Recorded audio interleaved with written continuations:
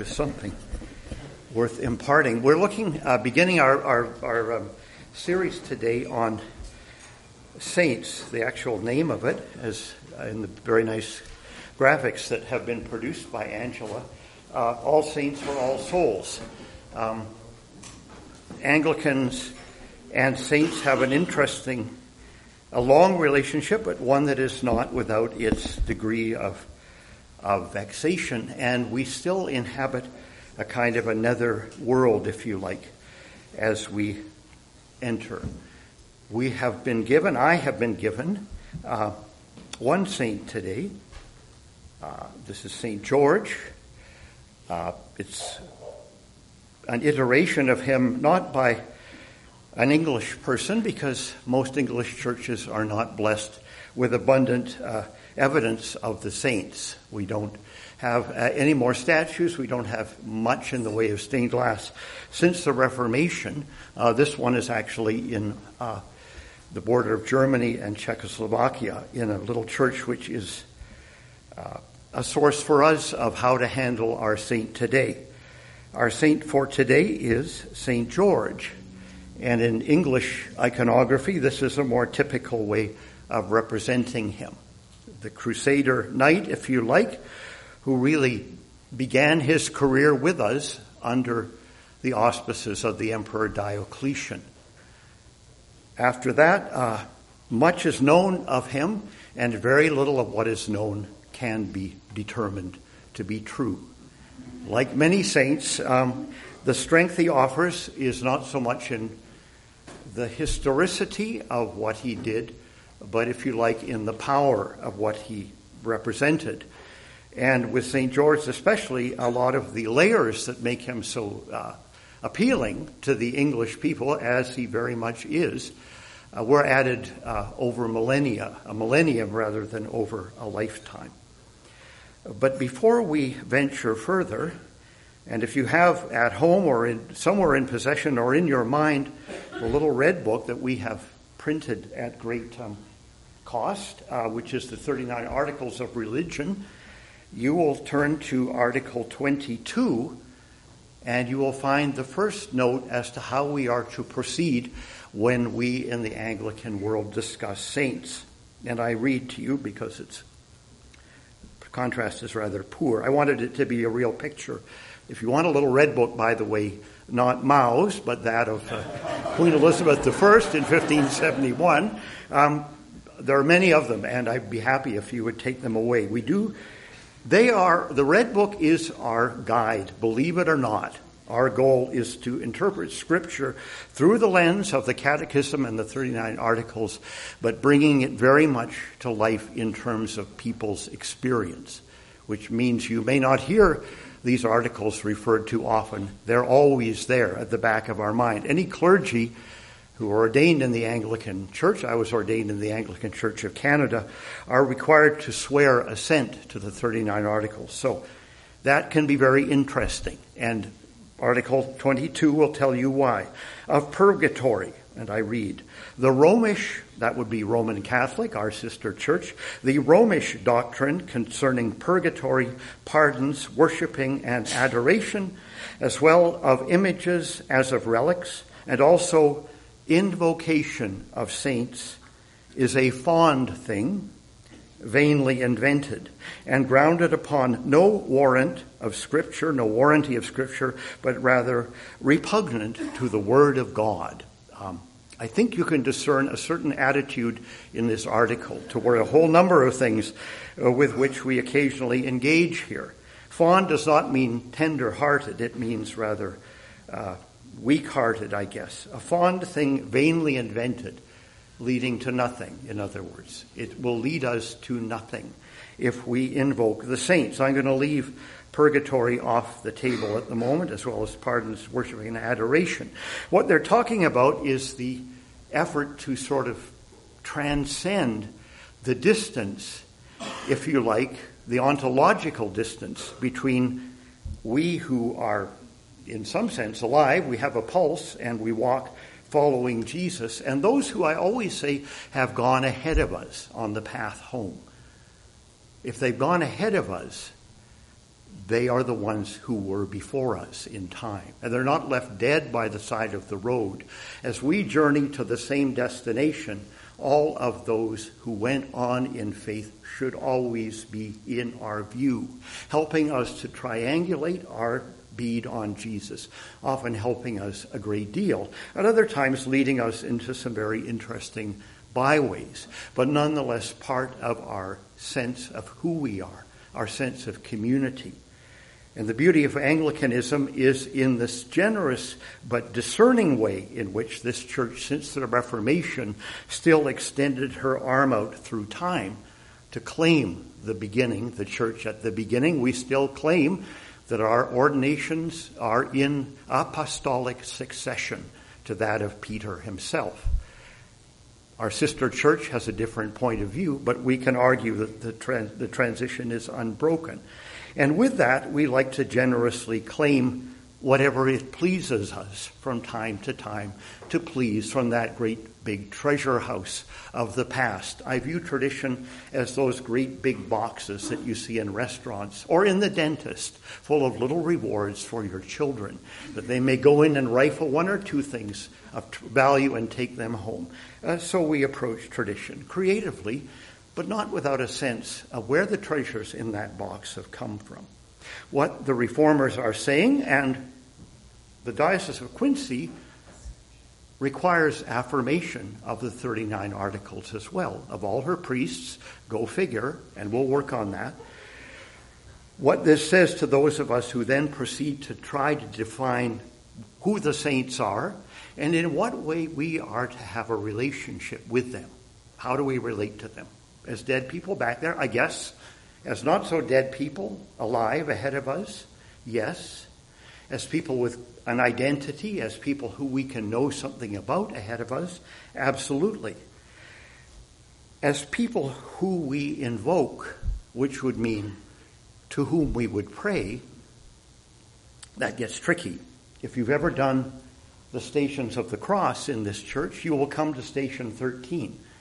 And you will read, and these were written by the Bishop of Salisbury, David Stancliffe, who is the author of our liturgy, Common Worship, and I quote, "Jesus is laid in his mother's arms. Mary, mother of Christ." Who is being invoked in this prayer? Mary, the mother of Christ. You held in your arms once again the Savior of the world, etc., etc. So we look at the matter of invocation, and then we look at the purpose of it. Well, for what purpose are we inviting the saints to pray? For the purpose of intercession. I put this to Alan Jacobs when he was the one to take all the difficult questions and guide us through, and he said to me, "I ask you to pray for me, don't you? Why can't you ask somebody else to pray for you?" Do we know exactly what on earth they're doing up there in the Revelation underneath that altar? They're certainly praising. Wouldn't that be called prayer? I hear you. And following the Anglican principle that only what is forbidden in Scripture is not to be enjoined by us, but what is not specifically forbidden is not therefore put off limits for us. We can get ourselves into a lot of mischief, but that is the difference between the Anglican and the Reformed view of things. We don't just do what Scripture prescribes. We feel free to do what Scripture permits by virtue of Scripture's silence. Is Scripture silent on the issue of the saints?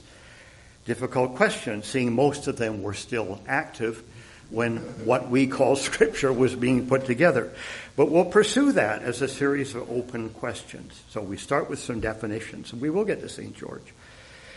A saint, what do we define? This is the Oxford English Dictionary, so we start with it. The broad common grace definition, a saint is a very virtuous, kind, or patient person. That would leave me out on all counts. To say nothing of trying to go beyond. But go beyond we do. And so does the OED. Saint, a person acknowledged as holy or virtuous, yeah, we did that, and typically regarded as being in heaven after death. Okay, now we invoke N.T. Wright to say, wait a minute, where are we going? When will we get there? Heaven is not the end of the story, as Wright tells us. The story ends right back here on earth. Okay, he's a bishop and an Anglican one, so we accept his view of Scripture. Formally recognized or canonized by the church after death. This is tricky. The church that we are in is a little hesitant to make saints. At the time of the Reformation, in which there were many saints, they were all literally stripped out of the calendar. They were observed. Some of the old ones, St. Lucy and St. Agatha, St. Giles, were kept in. But the only saints who were granted feasts in the prayer book of 1549, 52, 62, still in force in most Anglican countries, are ones who occur in the Bible. Only the New Testament at that. So when we were doing our red letter days here, we were confined to St. Matthew, St. Andrew, St. Luke, the Annunciation, the conversion of St. Paul, St. Michael and all angels, yes, because they do occur in the New Testament right at the end. Everybody else, no. Not even St. George was granted an order of service in the prayer book. And in the litany of 1544, which is one of the first pieces of work that Cranmer did for the church in the process of being reformed, that was made clear. That all those saints that used to make up the beautiful litany of saints, the one that we do here on All Souls, which is the one that comes from the new common worship, the one we do at dawn on Easter Day, which is a translation of a 13th century medieval one, which had wide currency, are simply lists. I was going to do the litany today, but it's an interesting piece of liturgy in that it is an utterly non-transformative piece of liturgy. It's purely a list. It could go on, and in fact it does. Every year we're adding more people. Every year the church is also taking people away. St. George, who was a saint of the Roman Catholic Church, was removed in 1963, then put back in 1970 by popular demand. You'll look for St. Joan of Arc with great difficulty. The one saint whose day we observe here faithfully, St. Francis, by moving his feast to a Sunday, is only granted a much lesser status in the Catholic Church itself. And so it goes. So they're recognized, they're canonized. One point about canonization. We honor people like Martin Luther King, and so we should. But if you're to be made a saint in the Roman Catholic Church, you need signs of supernatural power working through you. You have to have done miracles. If you have not done miracles, as upstanding and virtuous and holy as your life may be, you will never be canonized in the Roman Catholic Church. You're not a saint. So we have a little difference there. It's part of our attempt to sneak up, if you like, on Article 22 in our own way. And it opens us up again at the very end of it all to say, well, first of all, who is a saint? I'm no saint, which is what we often say. And then what we immediately say, which is, we are indeed all saints if we have been set aside, consecrated to the service of the Lord Jesus. In the immortal words, however, from The Incredibles, Alan Jacobs' favorite movie, if everybody's special, that means nobody is. If everybody's special, that means nobody is. So that's just something to bear in mind as I plow forward. Now, we're talking about a saint who is not just a saint, but a patron saint, the patron saint of England, and we'll get to that. What is a patron? Very, very briefly, a patron, the whole economy of the ancient Near East and of the Anglo-Saxon countries who heavily influenced the shape of our liturgy one way or the other was based on a system of patrons and clients. That was the basis of the economic system. And your patron might be the feudal lord, might be the emperor. You keep going up the level. But a patron owes protection to his clients. The client owes obedience to their patron. You watch Downton Abbey, where we have the continuation of the feudal system, the lord of the manor, understands that he is required to extend protection to his servants, to the people that work his land. If a farm fails or a servant loses their job, he goes through agony to try to find a way to preserve their living. The servants, by the same token, are understood to owe to the patron, to the lord of the manor, whatever that person requires of them. Unquestioning obedience. It's based on trust and a very personal relationship, if you like. And when we talk as evangelicals, I wish. Hey, we need a new word for one that has actually become utterly useless and debased. So we will use that, evangelicals. All right, said it here. We talk about this person-to-person relationship with Jesus. Lord doesn't usually enter into it. He's usually our buddy, a bit like Santa Claus. We pull him out of our pocket and flip to a friendly verse that we can use so he can get us through our next piece of difficulty. And that's fine. He's happy to do this. However, there is also a sense of a power differential inherent in our personal relationship with our Lord, which we do well not to lose sight of. It's what makes the whole thing interesting. So a patron is one who handles power. The patron gives financial or other support to a person, organization, cause, or activity. In Roman history, it was patrician in relation to a client. In the British system, it was a person or institution with the right to grant a benefice to a member of the clergy. Very nice. And it can also be short for patron saint. A little guide here to how we work through this from a semioticist called Grayma. We're not going to go totally into it, but this is something N.T. Wright uses, you will find, for his analysis of the dynamics of Scripture. It's the basis of a kind of pattern by which narratives are put together, a kind of narrative grammar or syntax, always shifting. And the circles are representing what are called actants. We won't go too much into this, or I will get hopelessly lost. And they are not persons in the drama, but they're things that people do. So the archetypal drama begins with a sender who is trying to give something to a receiver. It's the covenant pattern, if you like. I will be your God, you will be my people, in which God is trying to give his grace to those who receive it. And in turn, we give our praise and worship back to God. We keep switching places. So the top level is the level at which things actually happen. The object itself is pulled out of the game. It always is the case that in any narrative worth telling, you start with the disruption of that pattern. We can't continue performing our covenant requirement. We're back in the garden, we sin, everything falls apart. So God needs to do something, if he is a gracious God, as he does, to appoint someone who would be a subject to do the work of providing the grace that we cannot put into flow. So on the axis of power or ability underneath, the subject, stranded as he is between a helper, a benevolent source of that power, and an opponent at the other end, has to negotiate through various tests or trials, and this is where all the heroic journeys are fought out, to get back in the game and put that object into play and make sure that the receiver receives it. Very simple, but it's worth keeping in mind. When we try to play the saints on this, we put them with HE, or helper. And we want to keep in mind that the saints work on the axis of power. Their job is to empower us to provide by their power something we can't do ourselves, understood in this way. They're not just an example stuck on a pedestal to which we're supposed to strive with all our might, do our best.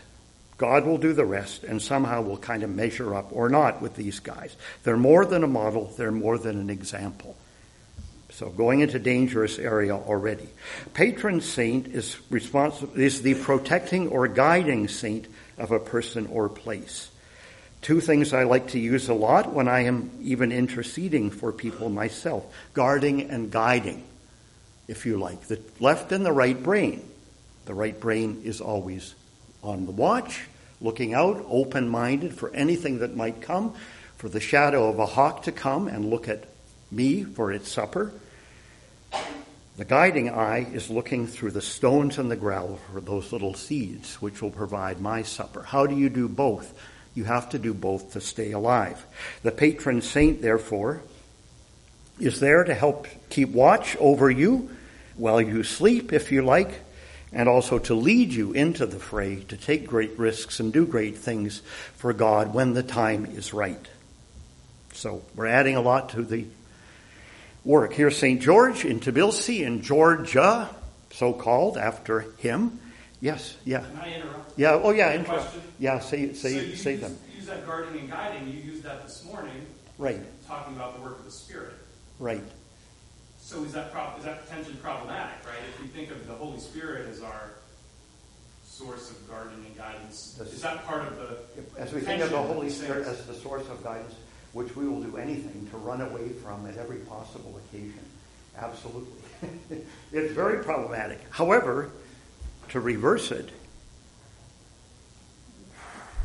it's tricky to say where the Holy Spirit is at work and where the Holy Spirit isn't. We have to do that. We have to use discernment. So in this case, the church said, whatever the Holy Spirit was doing in their lives, they believed enough in what they believed to give up their lives and shed blood before Diocletian or Domitian or whoever, but we're still not sure they really had the Holy Spirit in them because, after all, we're the first Christians, so we're going to kind of just put them at arm's length. Now, the question being, I'm being a little facetious, because they agonized over this.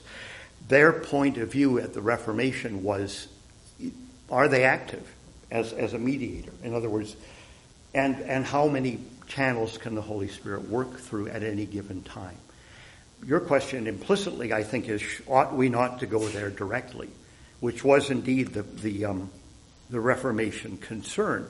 It was even the reason they really didn't want paintings anymore and stained glass. They were really not that worried about idolatry, plain and simple. But they had a Bible, they were teaching people how to read it, and they felt if you can go to the Word itself, you can arguably plug more into the Holy Spirit, 220 volts, than if you're just trying to get it 12 volts through these saints. Yes and no, and we'll leave that tantalizingly hanging. So, there's your spirit, there's your saint on a big pillar where no one can touch him. St. George riding over Georgia. Over there, Georgia. He's down in Georgia too, I imagine. Do we want him up there? This is the big cathedral in Stockholm, which is also consecrated to St. George.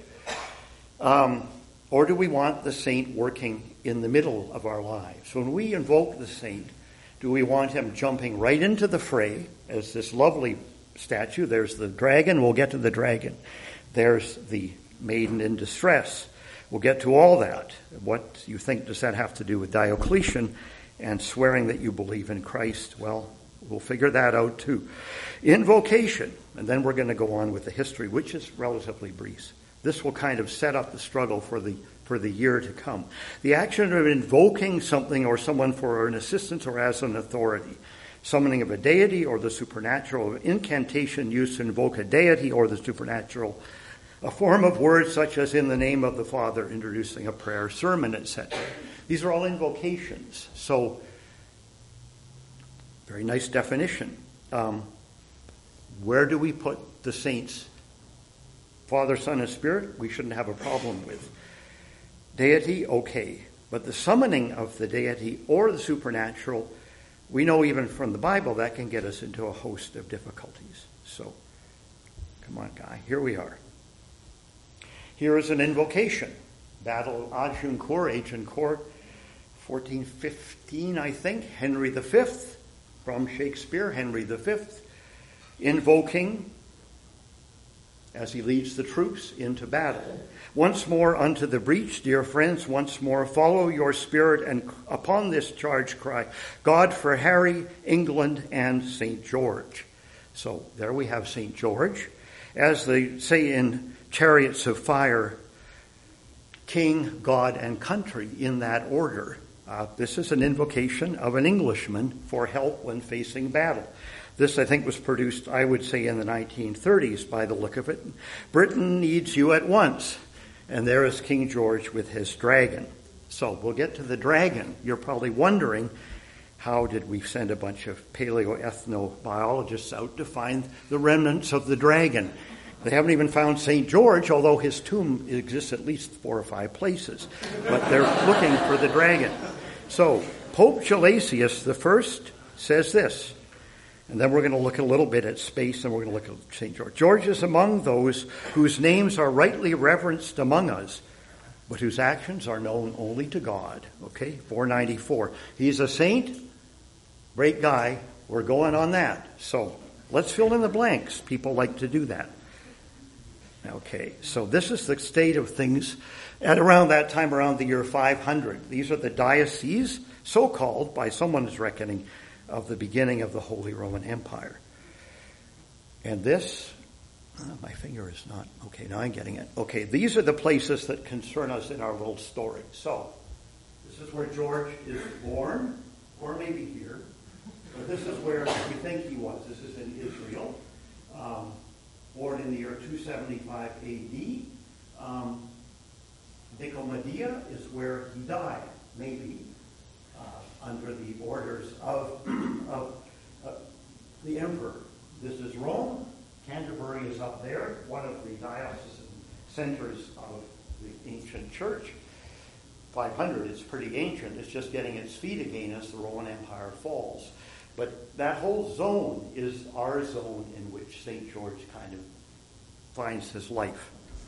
What is he doing at this time? This much people believe on. He's working in the Praetorian Guards. He is a soldier.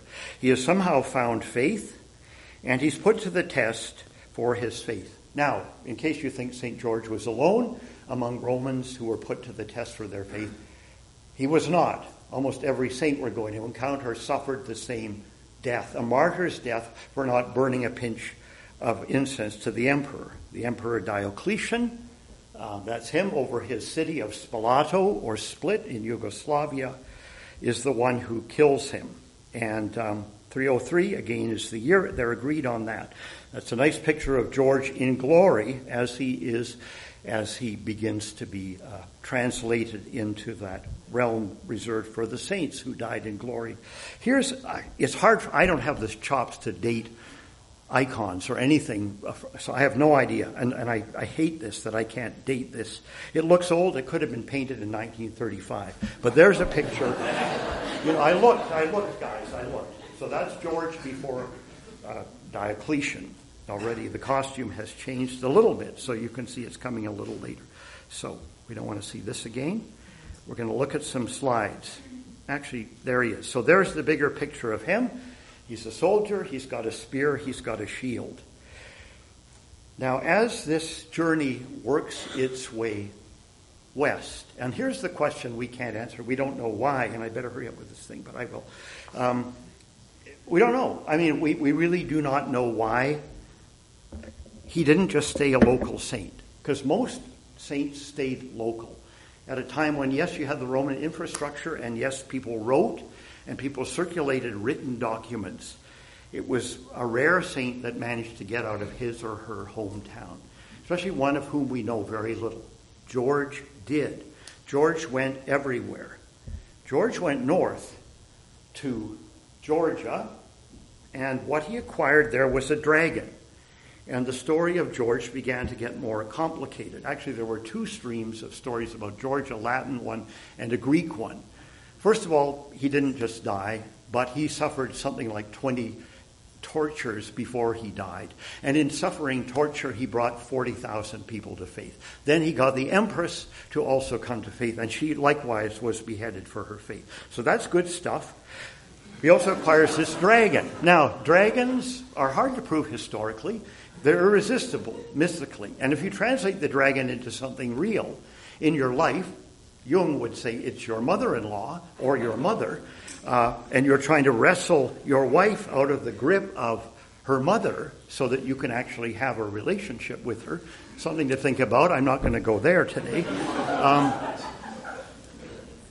The dragon is something to be thought of. In fact, the perfect account of St. George and the dragon is a story we may get to, which is the little fable of Hansel and Gretel, in which a stepmother sends her children into the forest, her non-children, to certain death. only to reappear as a witch who devours children. And the spell is somehow vanquished from this witch by the faithfulness of these two children who invoke a series of 14 helper saints to aid them, one of whom is St. George. We'll get to that. So here's George, first millennium. This thing keeps on going through the Middle Ages. At some point, actually I can tell you exactly when, he gets this Red Cross during the time of the First Crusade in the 12th century. During this time, the European nations are increasingly at war, at odds with one another.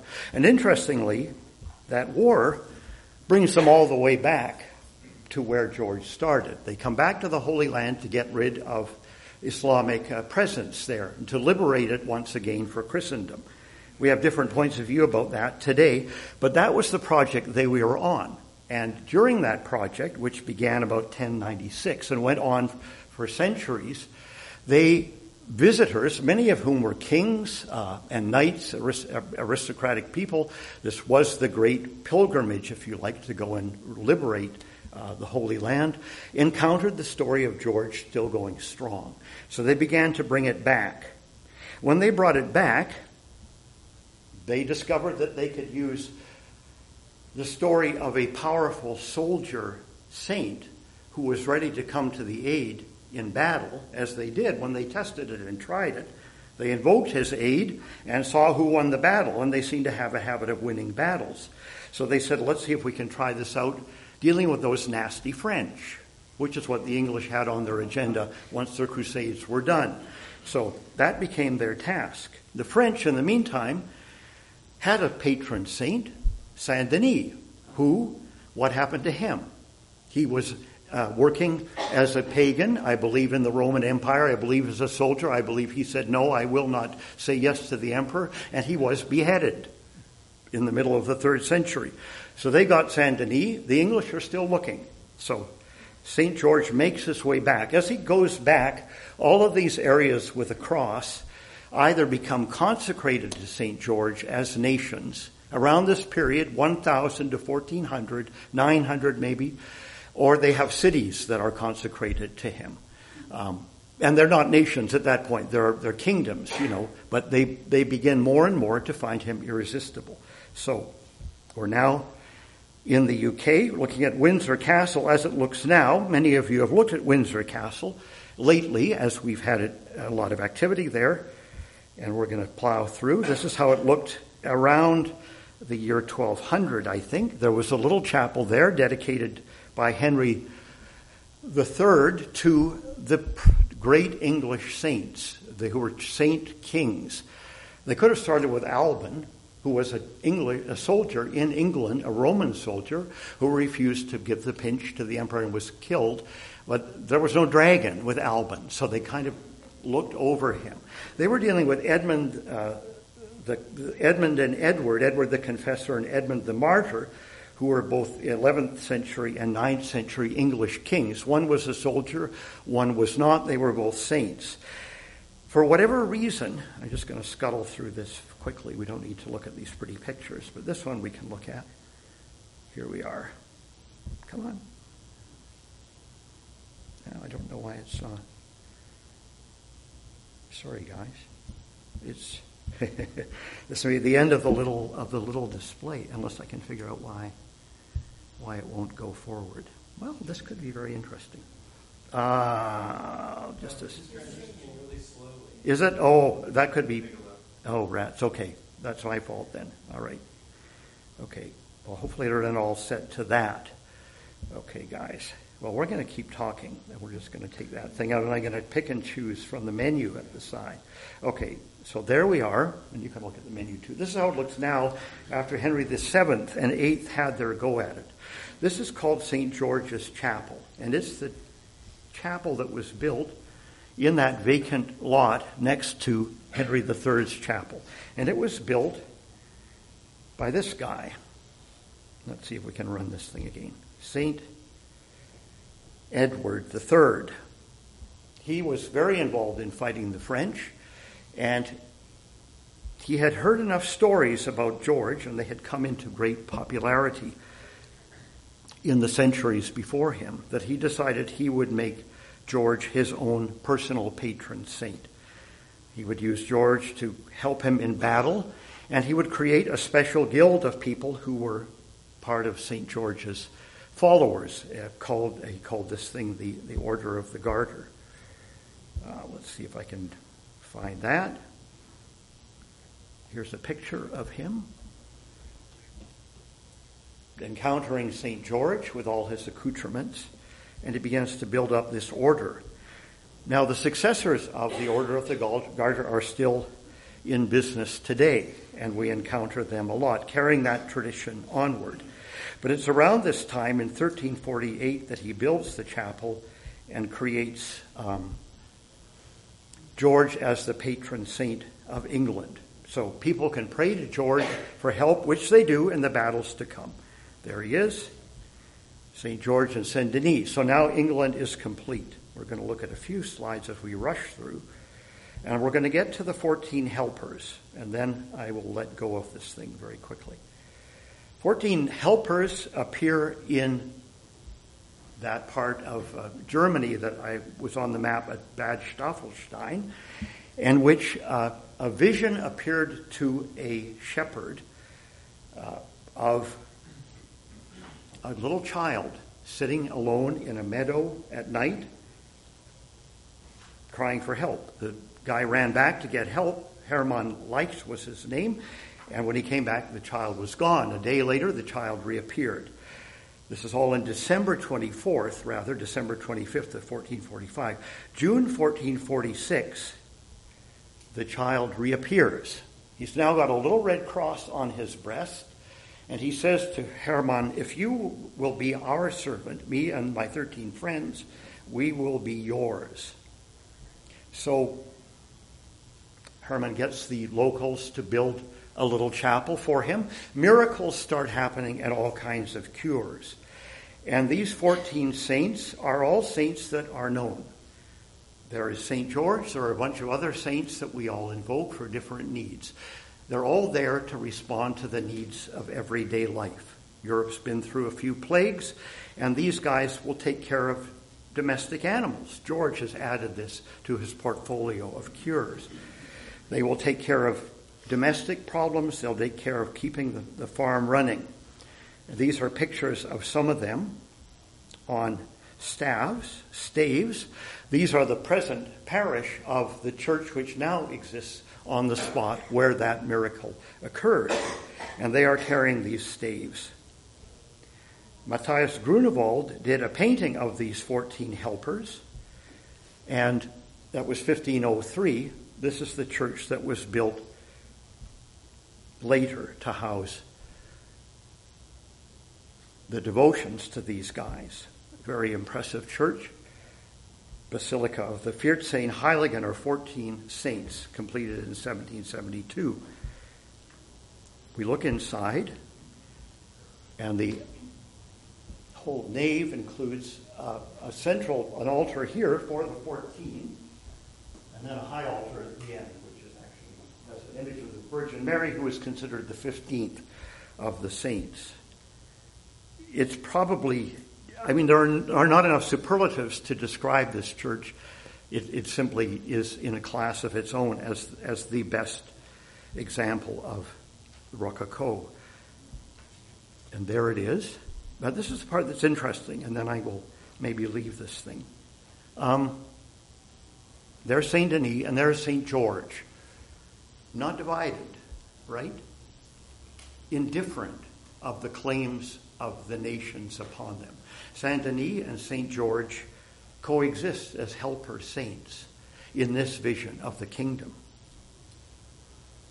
They share this kind of vision of a body of workers, for lack of a better word, of helpers who are available in time of need for anyone who calls upon them. This is another church in the same style. St. George, St. George. This is the coat of arms of that city, Staffelstein. There it is again. This is George's. Some pictures of him from various places around the world. And then the typical English This is German, typical English. This is English image of what St. George should be like. This is the modern iconography of St. George. I think this one is my favorite, perhaps. We at least have a dragon to be reckoned with here, looming over him. And here we find the remnants of this whole thing on the coat of arms of the City of London. And the City of London's motto, as you know, is a prayer, Domine dirige nos, God guide us. There's the cross of St. George, the sword of St. Paul, 2 dragons. And the only thing I'll say about the English to finish off is the dragons begin to really take over the whole thing, if you like. This is a statue. You see these statues all over London.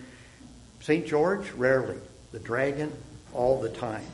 There's something about the dragon that the English absolutely love. And I'll leave it at that.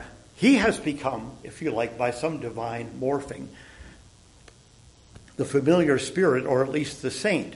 And what I can deduce has happened, if you like, from all of this, is that the worldly strengths and power that George has as a fighter over world wars and all the other troubles that the English have had to endure, I guess they've decided that even a saint isn't quite enough. They'll take the dragon, thank you very much.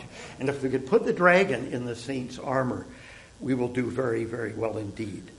And if you've got that kind of power going for you, you can understand why even the Church of the Reformation could not totally remove St. George from its register of people that they had to observe. They did it grudgingly, but St. George is in there, if you like, as the shadow of England. And I'll put it that way. I think every country has a shadow. We might be seeing some of ours right now, and that always has to do with power. But the shadow of England is probably that wild beast who can get let loose whenever there's a football match going on locally or across the world and unleash all kinds of mischief or power, directed or undirected, on the world. And I have a feeling that's what's become of St. George. But as we go on, we'll see what has become of our other saints. So if you have any questions of that rather long and tedious disquisition, you're entitled to ask them. But, yes. So is the Republic of Georgia named after George? Apparently. I mean, look, as much as they can tell. With every historical thing in this, it's maybe, we don't know. But there are voices that argue for it. Mark? Yeah.